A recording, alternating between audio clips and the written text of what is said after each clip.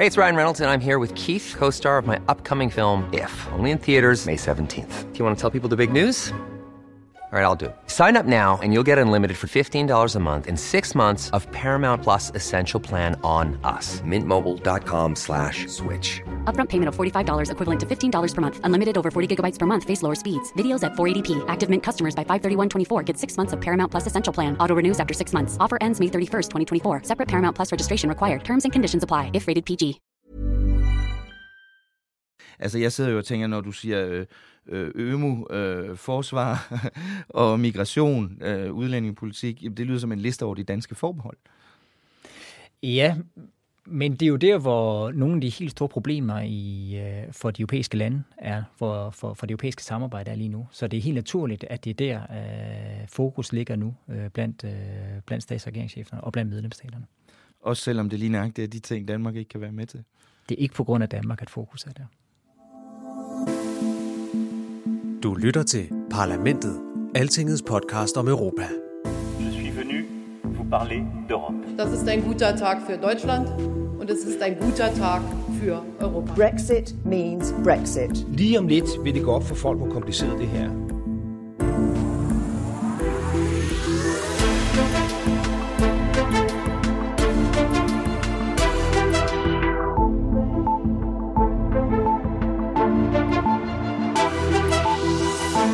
Hallo?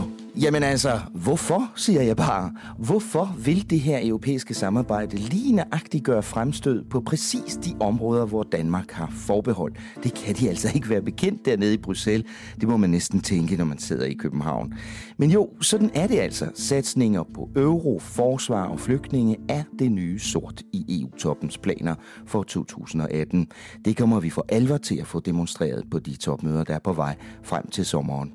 De topmøder bliver jo planlagt af Donald Tusk. Han er EU-præsident, og jeg har taget en snak med en af hans nærmeste rådgivere, danskeren Preben Åmand, om hvorfor ledernes dagsorden ser sådan ud. Det kommer lidt senere. Velkommen til vores podcast. Mit navn er Thomas Lauritsen, og i dag skal vi også snakke om andre spændende ting, der foregår rundt omkring i det spraglede EU-system. For der er gang i den, lige fra nye regler om Europaparlamentets fremtid og til nye EU-domme. For eksempel om fodboldstjernen Lionel Messi. Må han tage patent på at være sig selv? Og hvad er danegæld, eller som de siger over i London, Danegeld? Vi starter som sædvanligt med en tur rundt om ugen, der gik, sammen med Altingets nærmest alvidende EU-redaktør, Rikke Albrechtsen. Hej Rikke. Hej. Jeg synes, du får lagt lige rigeligt hårdt op der. Fik jeg pumpet dig for meget op der? Nu føler jeg i hvert fald et vist præstationspres. Jamen, det var også meningen. Nå, okay.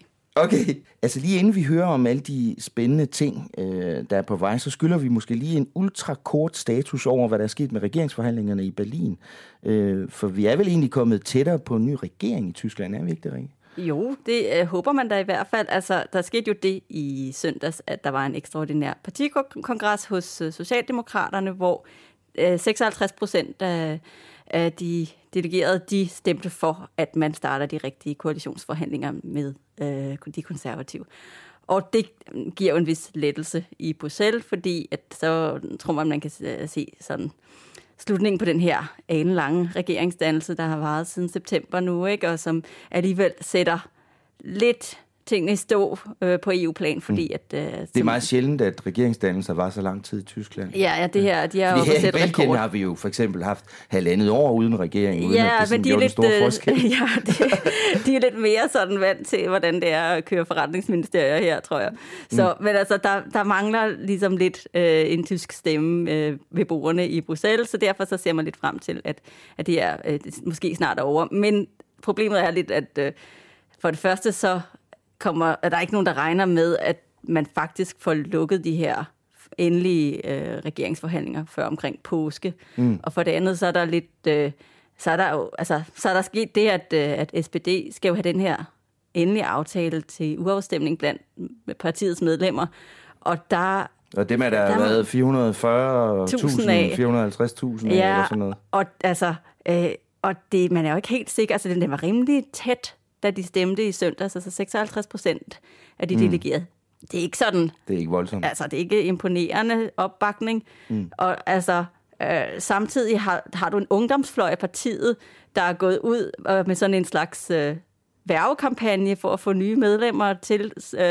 Altså, det koster åbenbart 10 euro at melde sig ind i partiet, så de kører med sloganet Stop Storkoalitionen for en 10'er.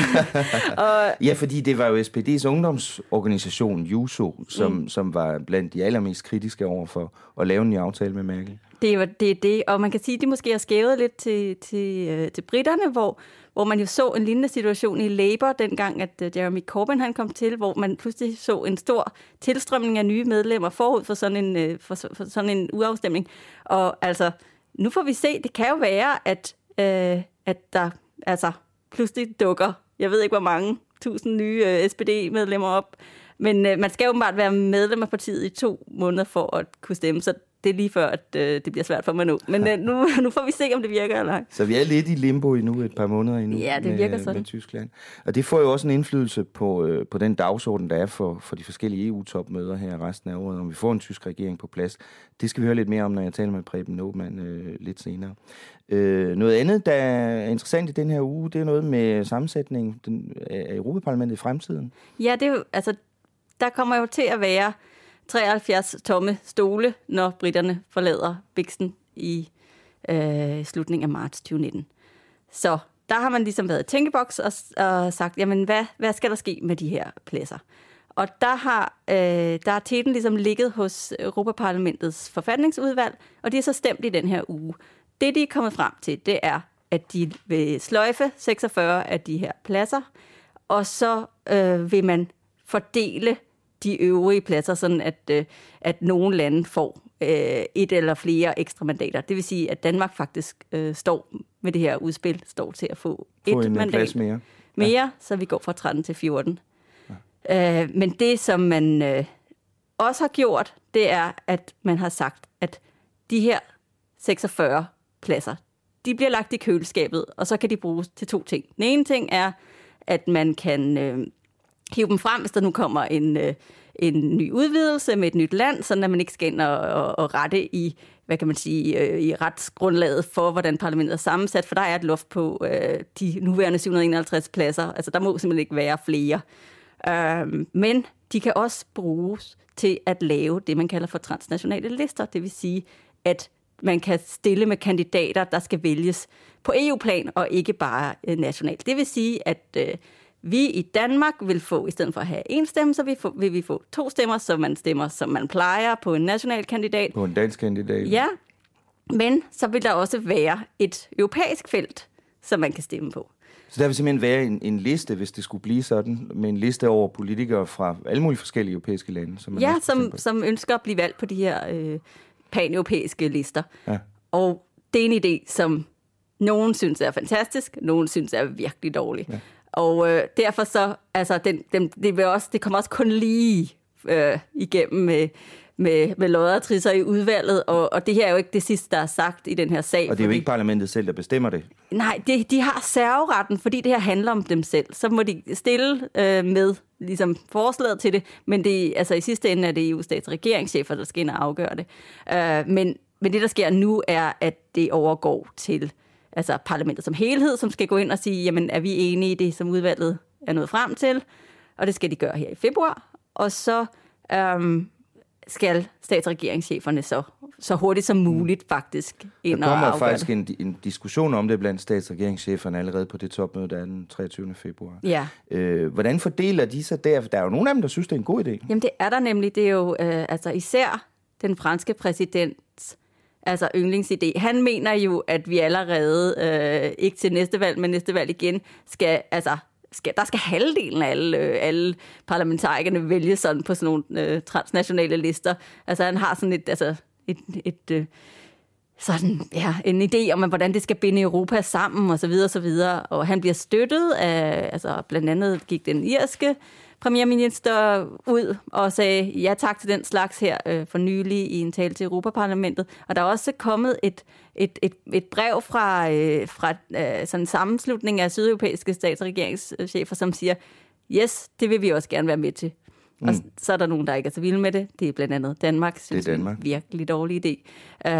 Det argumentet ligesom lyder, det er, at det er sådan en eller anden form for altså lidt sådan skindemokratisk altså manøvre, hvor man ligesom fjerner på en eller anden måde, altså gør det endnu mere fjernt, end det var i forvejen, altså at man ikke sådan kan stemme på folk, der er mere sådan direkte står til regnskab for en og så videre. Ja, folk kan være svært nok med at finde ud af, hvem de danske kandidater er.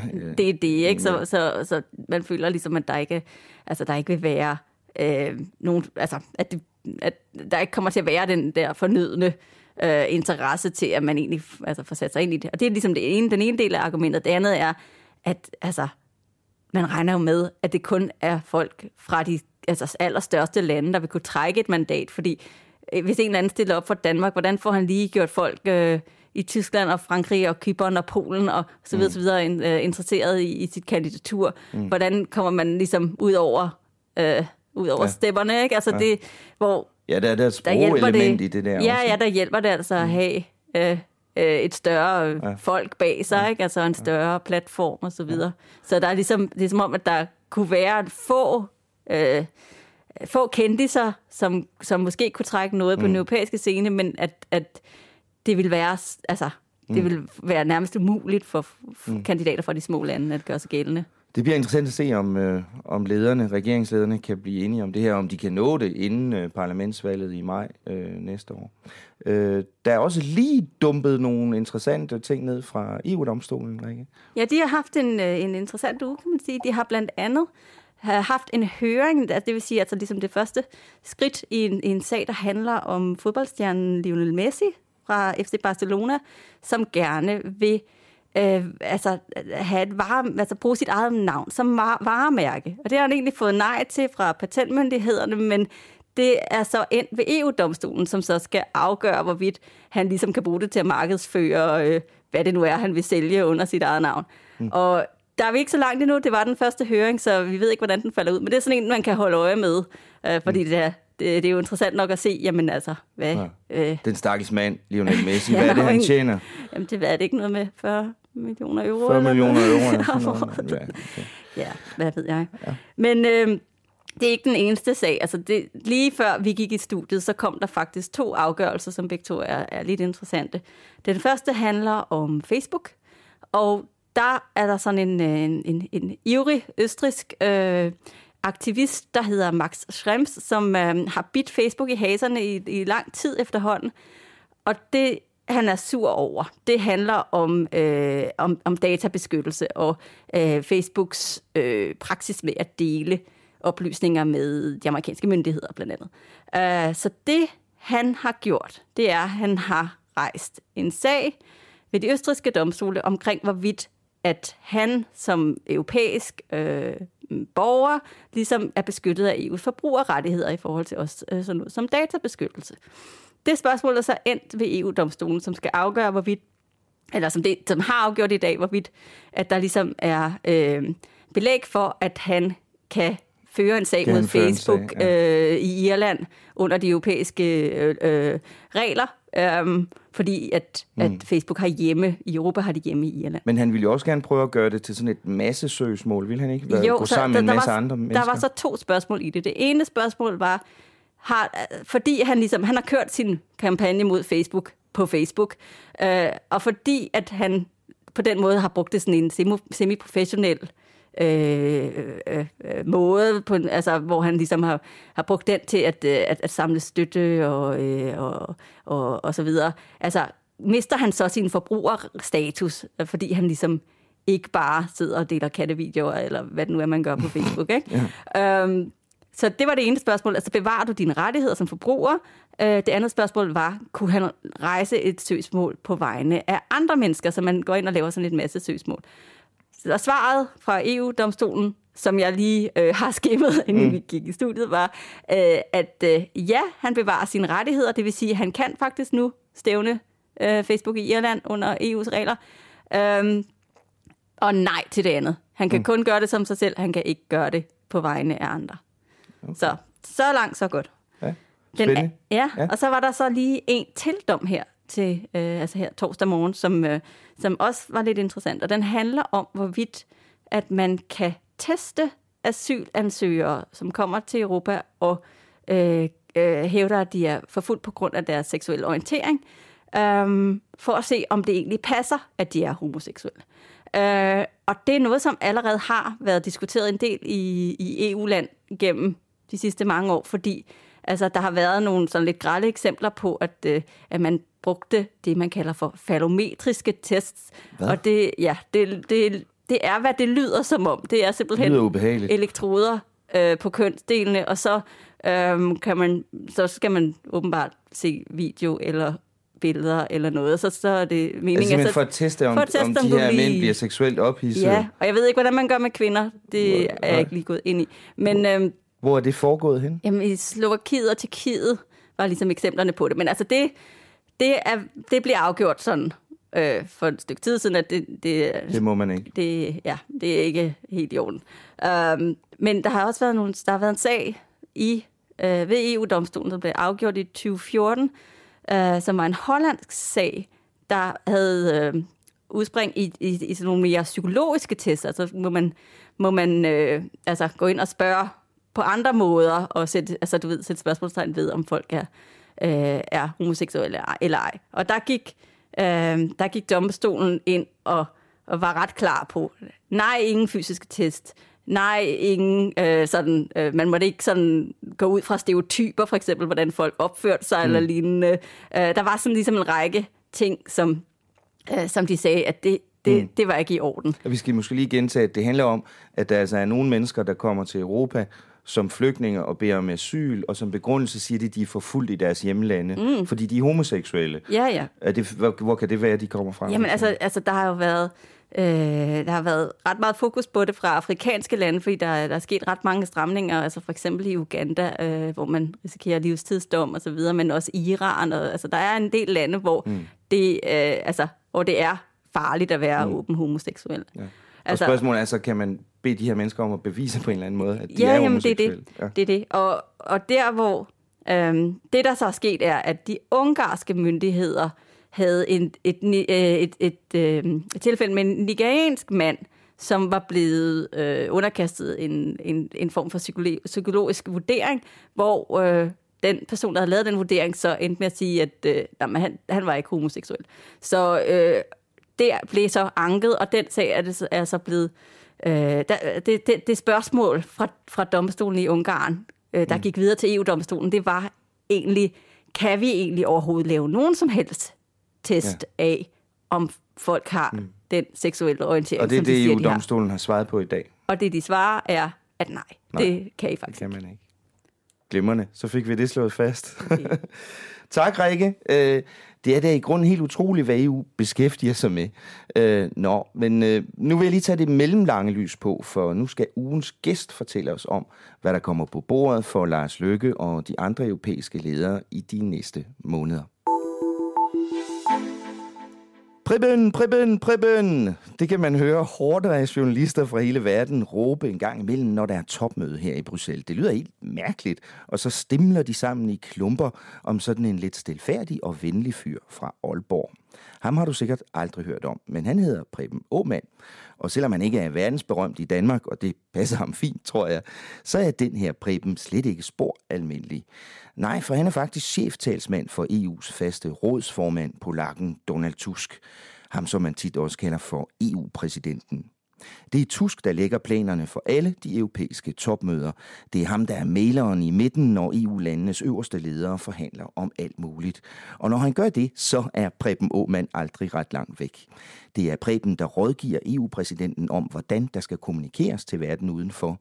Tusk rejser stort set ingen vegne uden ham. Det er Preben, der godkender alle talerne, og det er ham, der takler alverdens medier, når det brænder på. Preben Åmand er en af de diskrete danskere, der har en helt central rolle i EU-systemet. Dem er der nogle stykker af, og jeg håber at kunne præsentere dig for nogle af dem her i vores podcast i den kommende tid. Når jeg nu har taget fat i Preben i den her uge, så er det fordi, at jeg gerne vil give dig lidt overblik over den dagsorden, som de europæiske stats- og regeringsledere kaster sig over i år. Den dagsorden er nemlig spændende, og set med danske øjne er den også ret udfordrende, for lederne vil især give den gas på lige præcis de områder, hvor Danmark har EU-forbehold. Hvorfor nu det? Skulle vi ikke lige få overstået chokket over Brexit først? Det tog jeg en snak med Åmand om. sådan så du også kunne møde ham der, Preben. Hør her. Hej Preben, og velkommen til. Tak fordi du vil være med. Hej Thomas, tak fordi jeg måtte være med. Preben, efter den britiske folkeafstemning i juni 16, der var der sådan en fornemmelse af nærmest chok. Altså som om det var en eksistentiel krise for EU. Altså folk talte om, falder det hele nu fra hinanden, og der var virkelig sådan en fornemmelse af, at det her var en trussel mod nærmest hele opfattelsen af EU. Jeg vil gerne starte med at spørge dig, blev det også opfattet så alvorligt her i Bruxelles i selve systemet? Det korte svar er det ja. Der var faktisk tale om den første skilsmisse, eller i hvert fald skilsmissebegæring nogensinde i EU's over 60-årige historie. Så der var virkelig en følelse af, hvor ender det her. Og man skal også huske, at det jo ikke bare Brexit, hvis man altså bare i anførselstegn. Det kom jo oven på en økonomisk, eller en historisk økonomisk krise, oven på en meget voldsom migrationskrise, oven på Ruslands geopolitiske udfordring af hele det system, som vi har kendt siden 18. verdenskrig, med at den ulovlige annektering af Krim, som så igen resulterede i det, man måske kan kalde en tillidskrise, altså en tror jeg, udbredt opfattelse blandt folk, men også her i Bruxelles, om man vil, om en mangel på kontrol og en magtesløshed. Så der var helt klart en eksistentiel krise, man vil. Som også sådan en mand som din chef, EU-præsident Donald Tusk, var opmærksom på, at der var den følelse af måske magtesløshed derude. Helt klart, og det rent faktisk var det jo også mottoet i Brexit, altså i Brexiteer-kampagnen, Take Back Control. Ja. Nu er der så gået omkring et halvandet års tid, og det er ligesom om, der er en helt anden stemning nu. Altså, der er sådan en fornemmelse, når man er til topmøderne i øjeblikket af, at nu er lederne ligesom gået i et andet gear igen. De begynder at tale om fremtidsplaner for, hvordan EU skal fungere, når britterne er ude, og om reformer og samarbejde og sådan noget. Hvad er der sket? Hvad er det for et gearskifte, der er sket der? Jamen, jeg er helt enig. Stemningen er markant, nærmest dramatisk anderledes end for halvandet år siden, som nok var lavpunktet, altså for halvandet år siden. Jeg vil ikke sige, at der er på ingen måde tale om en jubeloptimisme, men der er heller ikke længere tale om sådan dag-til-dag krisestyring. Der er ikke tale om overlevelse længere. Nu er det mere positiv, realistisk, men positiv og sådan fremadrettet forsøg på at løse problemer, og endda også forebygge nogle af de problemer, som vi ved kommer. Hvorfor har det ændret sig? Jamen, helt grundlæggende så er det fordi, at de store kriser, som jeg henviste til før, de er ved at blive løst en for en. Hvis vi ser på migrationskrisen, så gik man fra det katastrofale år, man vil, 2015, hvor der kom omkring 1,5 million irregulære migranter ind i Europa, er vi nu nede på før kriseantallet med omkring 200.000 om året. Hvis man ser på den økonomiske krise, jamen så er den internationale valutafond opjusteret vækstskønnet også for Europa i går, tror jeg det var. Så nu er vi inde i en positiv økonomisk spiral med stigende beskæftigelse, vækst i alle medlemsstater, faldende statsunderskud og gæld.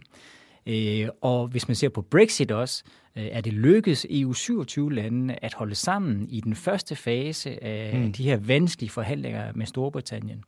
Så der er en følelse af, at man faktisk ved at stå sammen, ved at fokusere på de konkrete problemer, få nogle konkrete løsninger og stå sammen, faktisk er ved at vinde skuden.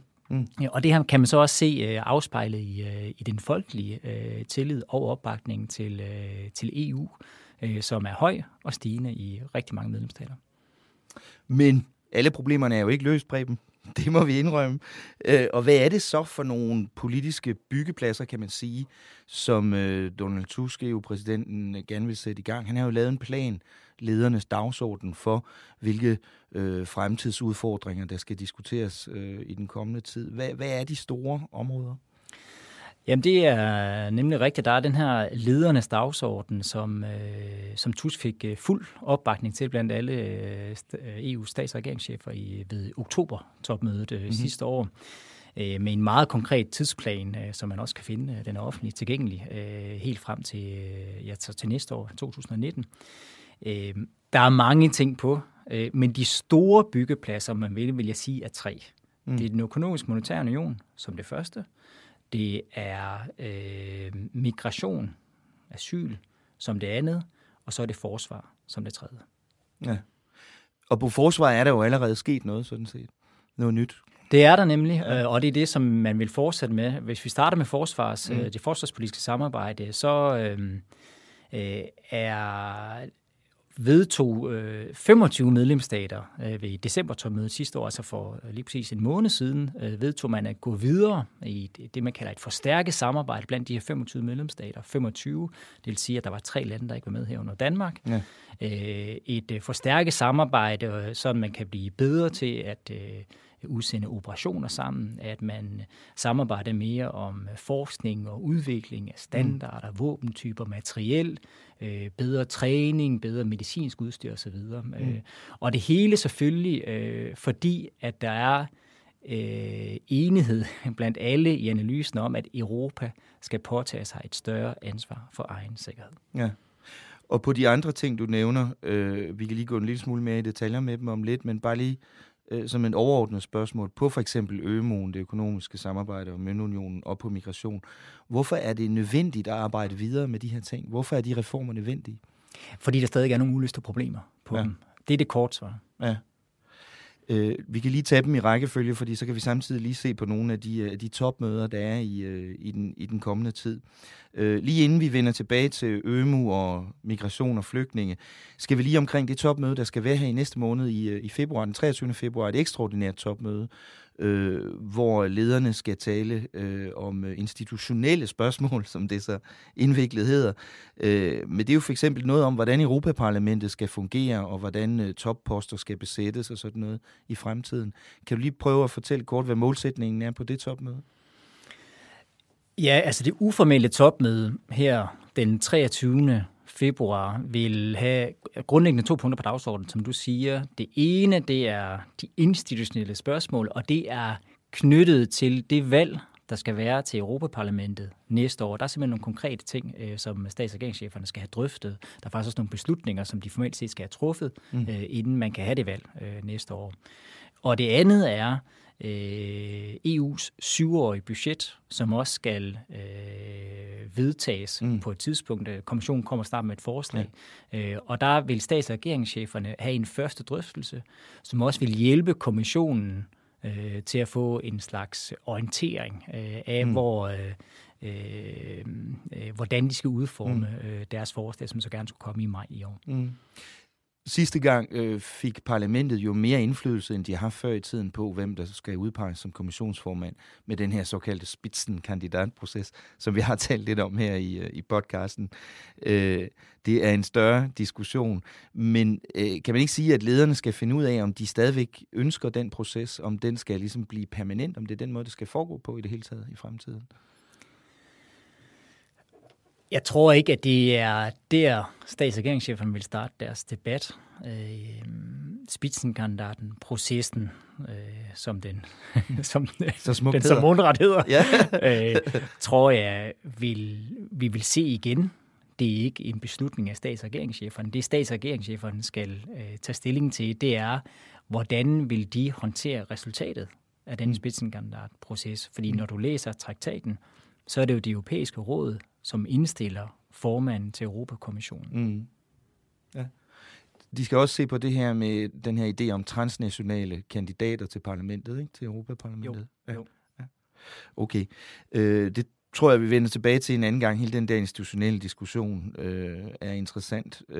Men jeg vil gerne høre lidt mere om det store topmøde, vi så når frem til i slutningen af juni, 28. 29. juni, hvor målsætningen jo er både at kunne nå frem til nogle reformer af ØMU'en, og måske også en aftale om reformer af asyl- og indvandringspolitikken.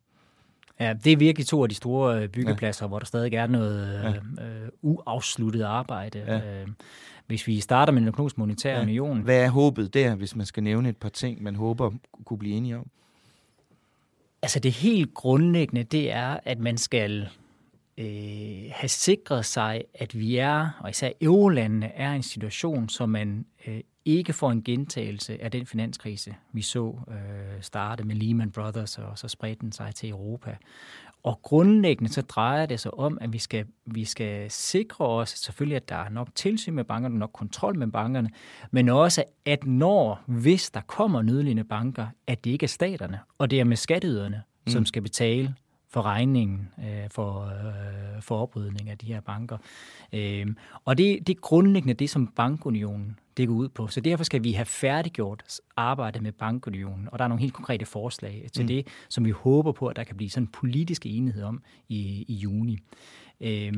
Og derudover er der også et håb om, at man helt konkret vil kunne blive enige om at etablere en såkaldt europæisk valutafond, sådan at Europa i fremtiden også selv vil kunne håndtere uden at skulle være afhængig af internationale organisationer som den internationale valutafond, men sådan at man også i fremtiden selv vil kunne håndtere fremtidige bankkriser. Hvad så med nogle af de måske endnu større ambitioner, vi har hørt fra den franske præsident om for eksempel en europæisk økonomi- og finansminister og sådan noget? Er det for tidligt? Jeg tror også, det er noget, der vil blive drøftet. Jeg tror også, det er noget, der kan blive drøftet allerede i marts måske, hvor der skal være et eurotopmøde blandt de 19 eurolande. Men opfattelsen, i hvert fald min opfattelse, det er, at det er nogle idéer, som ikke er helt så modne endnu, som de to, jeg nævnte før, altså bankunionen og så europæisk valutafond. Men så på migrations- og flygtningeområdet, hvad er håbet der?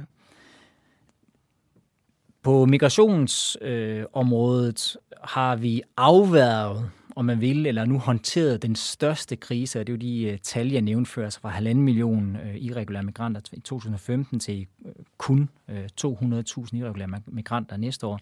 Men migrationskrisen, det er en krise, der kommer for at blive. Det er en, som Europa vil være konfronteret med de næste årtier i hvert fald.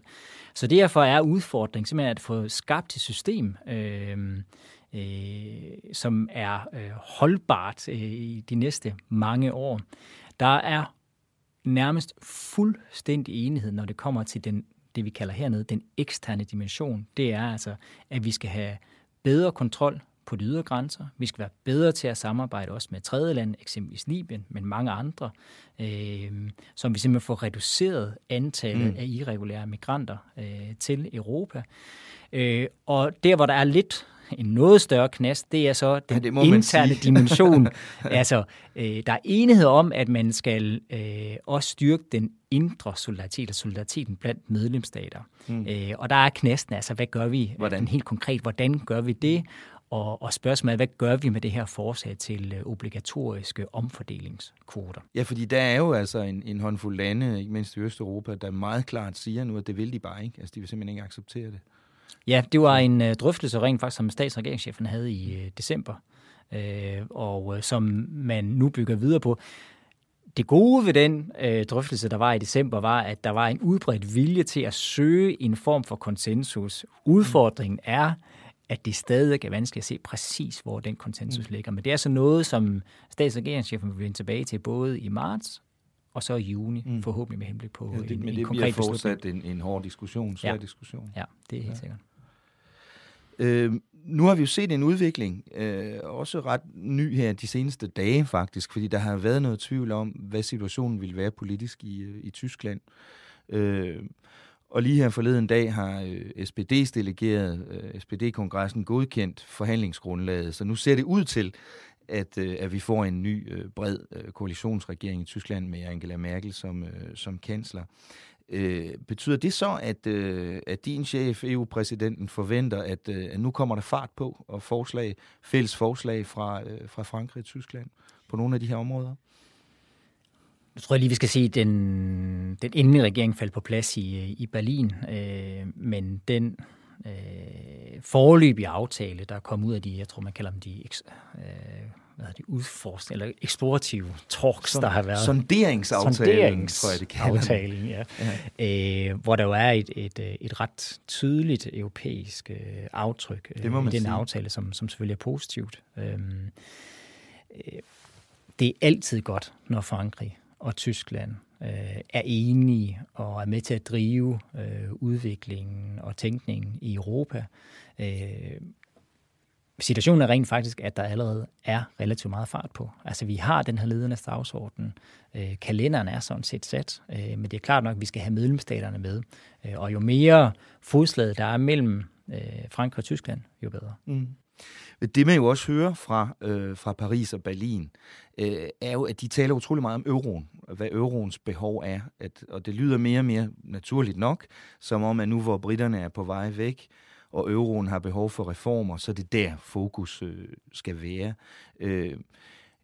Skaber det en risiko for, at de lande, der ikke er med i euroen, kan få svært ved at blive hørt i den her proces, tror du? Det er klart nok, at når UK ikke længere er medlem af EU, altså fra marts næste år, så det største ikke-euroland er dermed ude. Men det vil jo ikke sige, at de andre lande ikke vil blive hørt. Det er klart. Men det er også klart, at situationen selvfølgelig er anderledes, altså den politiske situation. Jeg synes, det man kan tage med sig, også fra de diskussioner, der har været omkring ledernes dagsordner i det hele taget det sidste 1,5 år, og som jeg også tror vil fortsætte, det er en udbredt og ærlig vilje til at fastholde enheden af de 27 så langt som muligt og så meget som muligt. Og det vil fortsætte, og det er i alles interesse. Ja. Men det er også klart, og det så man også i december, altså ved december-topmødet, hvor 25 medlemsstater så blev enige om at gå videre på det forsvarspolitiske samarbejde, at hvis ikke det er muligt at fastholde, hvis ikke det er muligt at gå fremad af 27, jamen så giver traktaten allerede i dag muligheder for, at man så kan gå videre i det, man kalder et forstærket samarbejde, altså med en mindre gruppe medlemsstater. Så det er da absolut også en mulighed. Og det kan jo næsten ikke undgå at komme til at betyde noget for et land som Danmark. Altså jeg sidder jo og tænker, når du siger ØMU, forsvar og migration, udlændingepolitik, det lyder som en liste over de danske forbehold. Ja, men det er jo der, hvor nogle af de helt store problemer for de europæiske lande er, for det europæiske samarbejde er lige nu. Så det er helt naturligt, at det er der, fokus ligger nu blandt stats- og regeringscheferne og blandt medlemsstaterne. Også selvom det lige nøjagtigt er de ting, Danmark ikke kan være med til? Det er ikke på grund af Danmark, at fokus er der. Tak skal du have. Selv tak. Tak til Preben Aamand, cheftalsmand for EU's faste rådsformand, EU-præsident Donald Tusk. Flink mand, synes du ikke, Rikke? Jo. Preben er som sagt en af de lidt skjulte danske kæmper i EU-systemet. Det er der flere af. For eksempel den øverste embedsmand i rådet, generalsekretær Jeppe Tranholm Mikkelsen, som måske er den dansker, der lige nu har allermest indflydelse bag kulissen i EU-systemet. Ham vil jeg også virkelig gerne præsentere jer for her i podcasten en eller anden dag. Han har sagt til mig, at han gerne vil møde jer lyttere derude. Så der har vi noget at se frem til. Men lige forløbig skal vi jo høre lidt om, hvad der sker i næste uge. Hvad siger du, Rikke? Hvad holder vi øje med her på Altinget? Der er noget Brexit. Ja, der er et ministerrådsmøde blandt EU 27, altså alle undtagen britterne, på mandag, som skal blåstemple det forhandlingsmandat, der handler om den overgangsordning, som man jo laver for at undgå, at britterne falder ud over en eller anden regel, afgrund den dag, de forlader biksen, hvis der nu ikke er lavet en ny aftale om alle spidsfindighederne i forholdet mellem EU og britterne, så varerne stadigvæk kan flyde over grænserne, og folk kan rejse osv. Så der er faktisk allerede en tekst på bordet, den blev klappet af blandt EU-ambassadørerne onsdag, så man ved godt, hvad EU siden vil. Altså, og det, som er lidt hovedpointen, det er, at altså det er et skyggemedlemskab, som britterne får. Det vil sige, at de er underlagt af EU-reglerne, og alt er i princippet, som det plejer, udover at de ingen indflydelse har. Altså, at de ikke sidder med ved bordet under forhandlinger, at de ikke har nogen stemme, osv., men de er underlagt EU-domstolen, og de er ellers ligesom et, altså, hvad kan man sige, B-medlem af klubben. Ikke? Og den periode kommer til at vare, det EU foreslår i hvert fald, knap 2 år. Altså hvis vi lige prøver at se tidslinjen for os, så er de ude. De er ude i slutningen af marts næste år. 29. marts ved midnat. EU-tid, det vil sige klokken 11. Britisk tid, det er sådan nu lidt... bliver du præcis. Ja, meget besvindeligt der. Men det, som EU-siden så siger, det er, at vi vil gerne have det til at flugte med det gældende EU-budget, som udløber ved slutningen af 2020. Det vil sige, at det bliver sådan noget a la 19 måneders penge. Så små 2 år. Ja. Og det vil britterne sådan set også. De vil også gerne have en overgangsperiode for at få lidt mere tid. Ja, de vil egentlig godt have, den var måske en lille smule længere. De har talt om sådan noget 22-27 måneder. Men det er sådan noget, man kan diskutere, og som de altid ved enstemmighed kan ændre på hen i processen, hvis det nu er, man kan se, at okay, vi er ingen vejen i forhold til at lave en holdbar aftale for det fremtidige forhold. Men er det så rigtigt forstået, at i den her 19 måneders periode, der skal britterne fortsætte med at betale, som de plejer, og de skal følge alle regler, som de plejer, men de har ingen indflydelse overhovedet. Altså, de har ingen kommissær, de har ingen medlem af Europaparlamentet, de er ikke med på ministermøder. Ja, det er rigtigt forstået. Var det ikke noget med, at de skulle take back control? Jo. Der må der være nogen i Brexit-baglandet, der er utilfredse her? Det er de også, og det gjorde de også ret tydeligt opmærksom på her. Der var et møde i Brexit-udvalget i Underhuset, også onsdag, hvor ledende konservative partifæller til regeringen sagde, at de sådan set ikke brød sig om udsigten til at være vasalstat under EU-herredømmet der. Så det var de rimelig sure over. Men det var lidt sjovt, fordi for det første så afviste David Davis, der er Brexit-chef-forhandler for britterne. Han afviste, at man skulle se det som en vasalstat. Men han gjorde også opmærksom på, at de i hvert fald ikke sådan på sigt og så længere ud kom til at betale store mængder ind til EU-budgettet. Fordi at man vil i hvert fald ikke betale det, man kalder for danegæld, som jo altså er sådan et gammelt udtryk fra vikingetiden. Som det var en slags afpresningspenge, man betalte, beskyttelsespenge, man betalte for ikke at blive plyndret af vikingerne.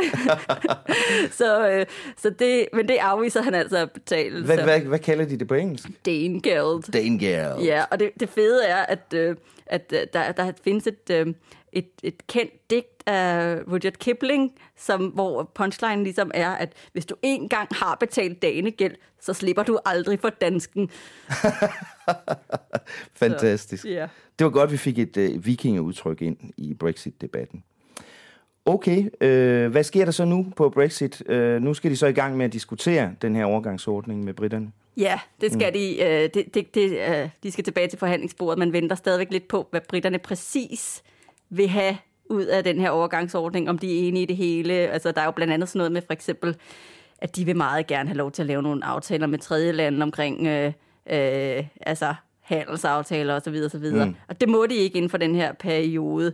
I hvert fald ikke, de må i hvert fald ikke træde i kraft. Det skal ligesom være inden for EU-reglerne. Men der er også en forståelse fra EU-siden om, at de må gerne snakke med dem. Altså, de må i princippet godt også blive færdige med sådan nogle aftaler, bare de ikke træder i kraft før, at de er. Og de skal også respektere EU-domstolen i den periode. Det har jo også været kontroversielt. Ja. Det bliver interessant at se, om de kan blive enige om det. Der kommer jo også et interessant forslag fra kommissionen i næste uge, Rikke. Hvad handler det om? Jamen, de skal revidere det, der hedder drikkevandsdirektivet, som er det, der ligesom gør, at der er et krav om, at man skal kunne drikke vandet i alle europæiske lande fra hanen.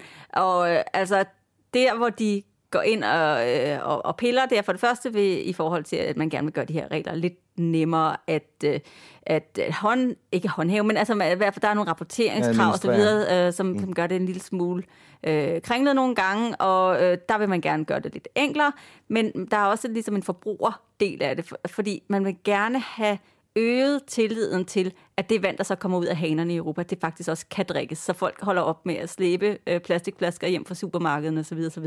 Og det spiller også meget fint ind i, at man har gang i sådan en plastikstrategi for at undgå for meget plastikaffald, og også bare, at altså netop at der er ikke nogen grund til, at vi ikke skulle drikke af hanen i Europa. Altså, så det er der mange danskere, når de tager på ferie i mange lande i Europa, så tør de ikke drikke det. Nej, og man kan også sige, at det ikke altid vandet smager ens i alle lande osv. Men altså kvalitetsmæssigt er det rent nok til, at man kan gøre det osv. Men det vil sige, at der er ligesom en tillidsøvelse også i det her, i forhold til at få folk til ligesom at stole på, at det er okay, du kan godt drikke vandet fra hanen. Og der er en anden del af det også, som så handler om, at der skal også være bedre adgang til frisk drikkevand, også i det offentlige rum. Og det skal både være sådan, at vi ikke går rundt og køber vandflasker hele tiden, hver gang vi bliver tørstige, men det handler også om, at udsatte grupper Altså for eksempel folk, der lever på gaden, eller man peger specifikt på romaerne, at de skal have adgang til frisk drikkevand, også sådan uden for offentlige toiletter, eller hvor man nu kan forestille sig. Så det vil sige, at der vil være et pres, hvor man opstiller haner af den ene eller den anden art i det offentlige rum. Så det er nogle af de ting, som de kommer til at kigge på. Rent vand til alle i Europa. Det kommer altså forslag om fra kommissionen på onsdag. Tak til dig, Rikke. Vi ses i næste uge. Det gør vi. Sådan, det var, hvad det blev til i den her uges podcast. Jeg vender tilbage i næste uge med mere nyt fra EU's forunderlige verden, både indenfor og uden for Bruxelles-boblen. Jeg håber, at du er med derude hver uge, og at du også spreder til dine venner og kolleger, hvad man kan få ud af den her podcast. Og så er der lige en ting, jeg vil nævne her på falderebet. Hold øje med Politikens Hus de næste par dage, fordi lige om lidt afgør avisen, hvem der bliver den nye EU-korrespondent i Bruxelles. Hvis det bliver den, jeg tror, så bliver der alt mulig grund til glæde over det, både her i byen og blandt Politikens læsere. Dejligt at se, at landets største dagblad stadigvæk prioriterer Europa højt nok til at have 2 korrespondenter i Bruxelles. Det bliver godt. I mellemtiden kan du læse mere om EU og alt muligt andet på altinget.dk, hvor vi blandt andet har fået god gang i vores serie om Socialdemokratiets ambitioner, hvis altså de skulle komme i regering. Den serie kommer podcasten her også til at give et bidrag til inden længe, kan jeg godt afsløre. Vores podcast er produceret med mediestøtte fra Europaparlamentet, men Altinget har det fulde ansvar for programmets indhold. Ansvarshavende redaktør er Jakob Nielsen, producer er Henrik Axel Bugter. Mit navn er Thomas Lauritsen, og jeg havde vores EU-redaktør Rikke Albrechtsen med i studiet. Tak for i dag. Lyt med igen næste uge her i Parlamentet, hvor Altinget taler om Europa.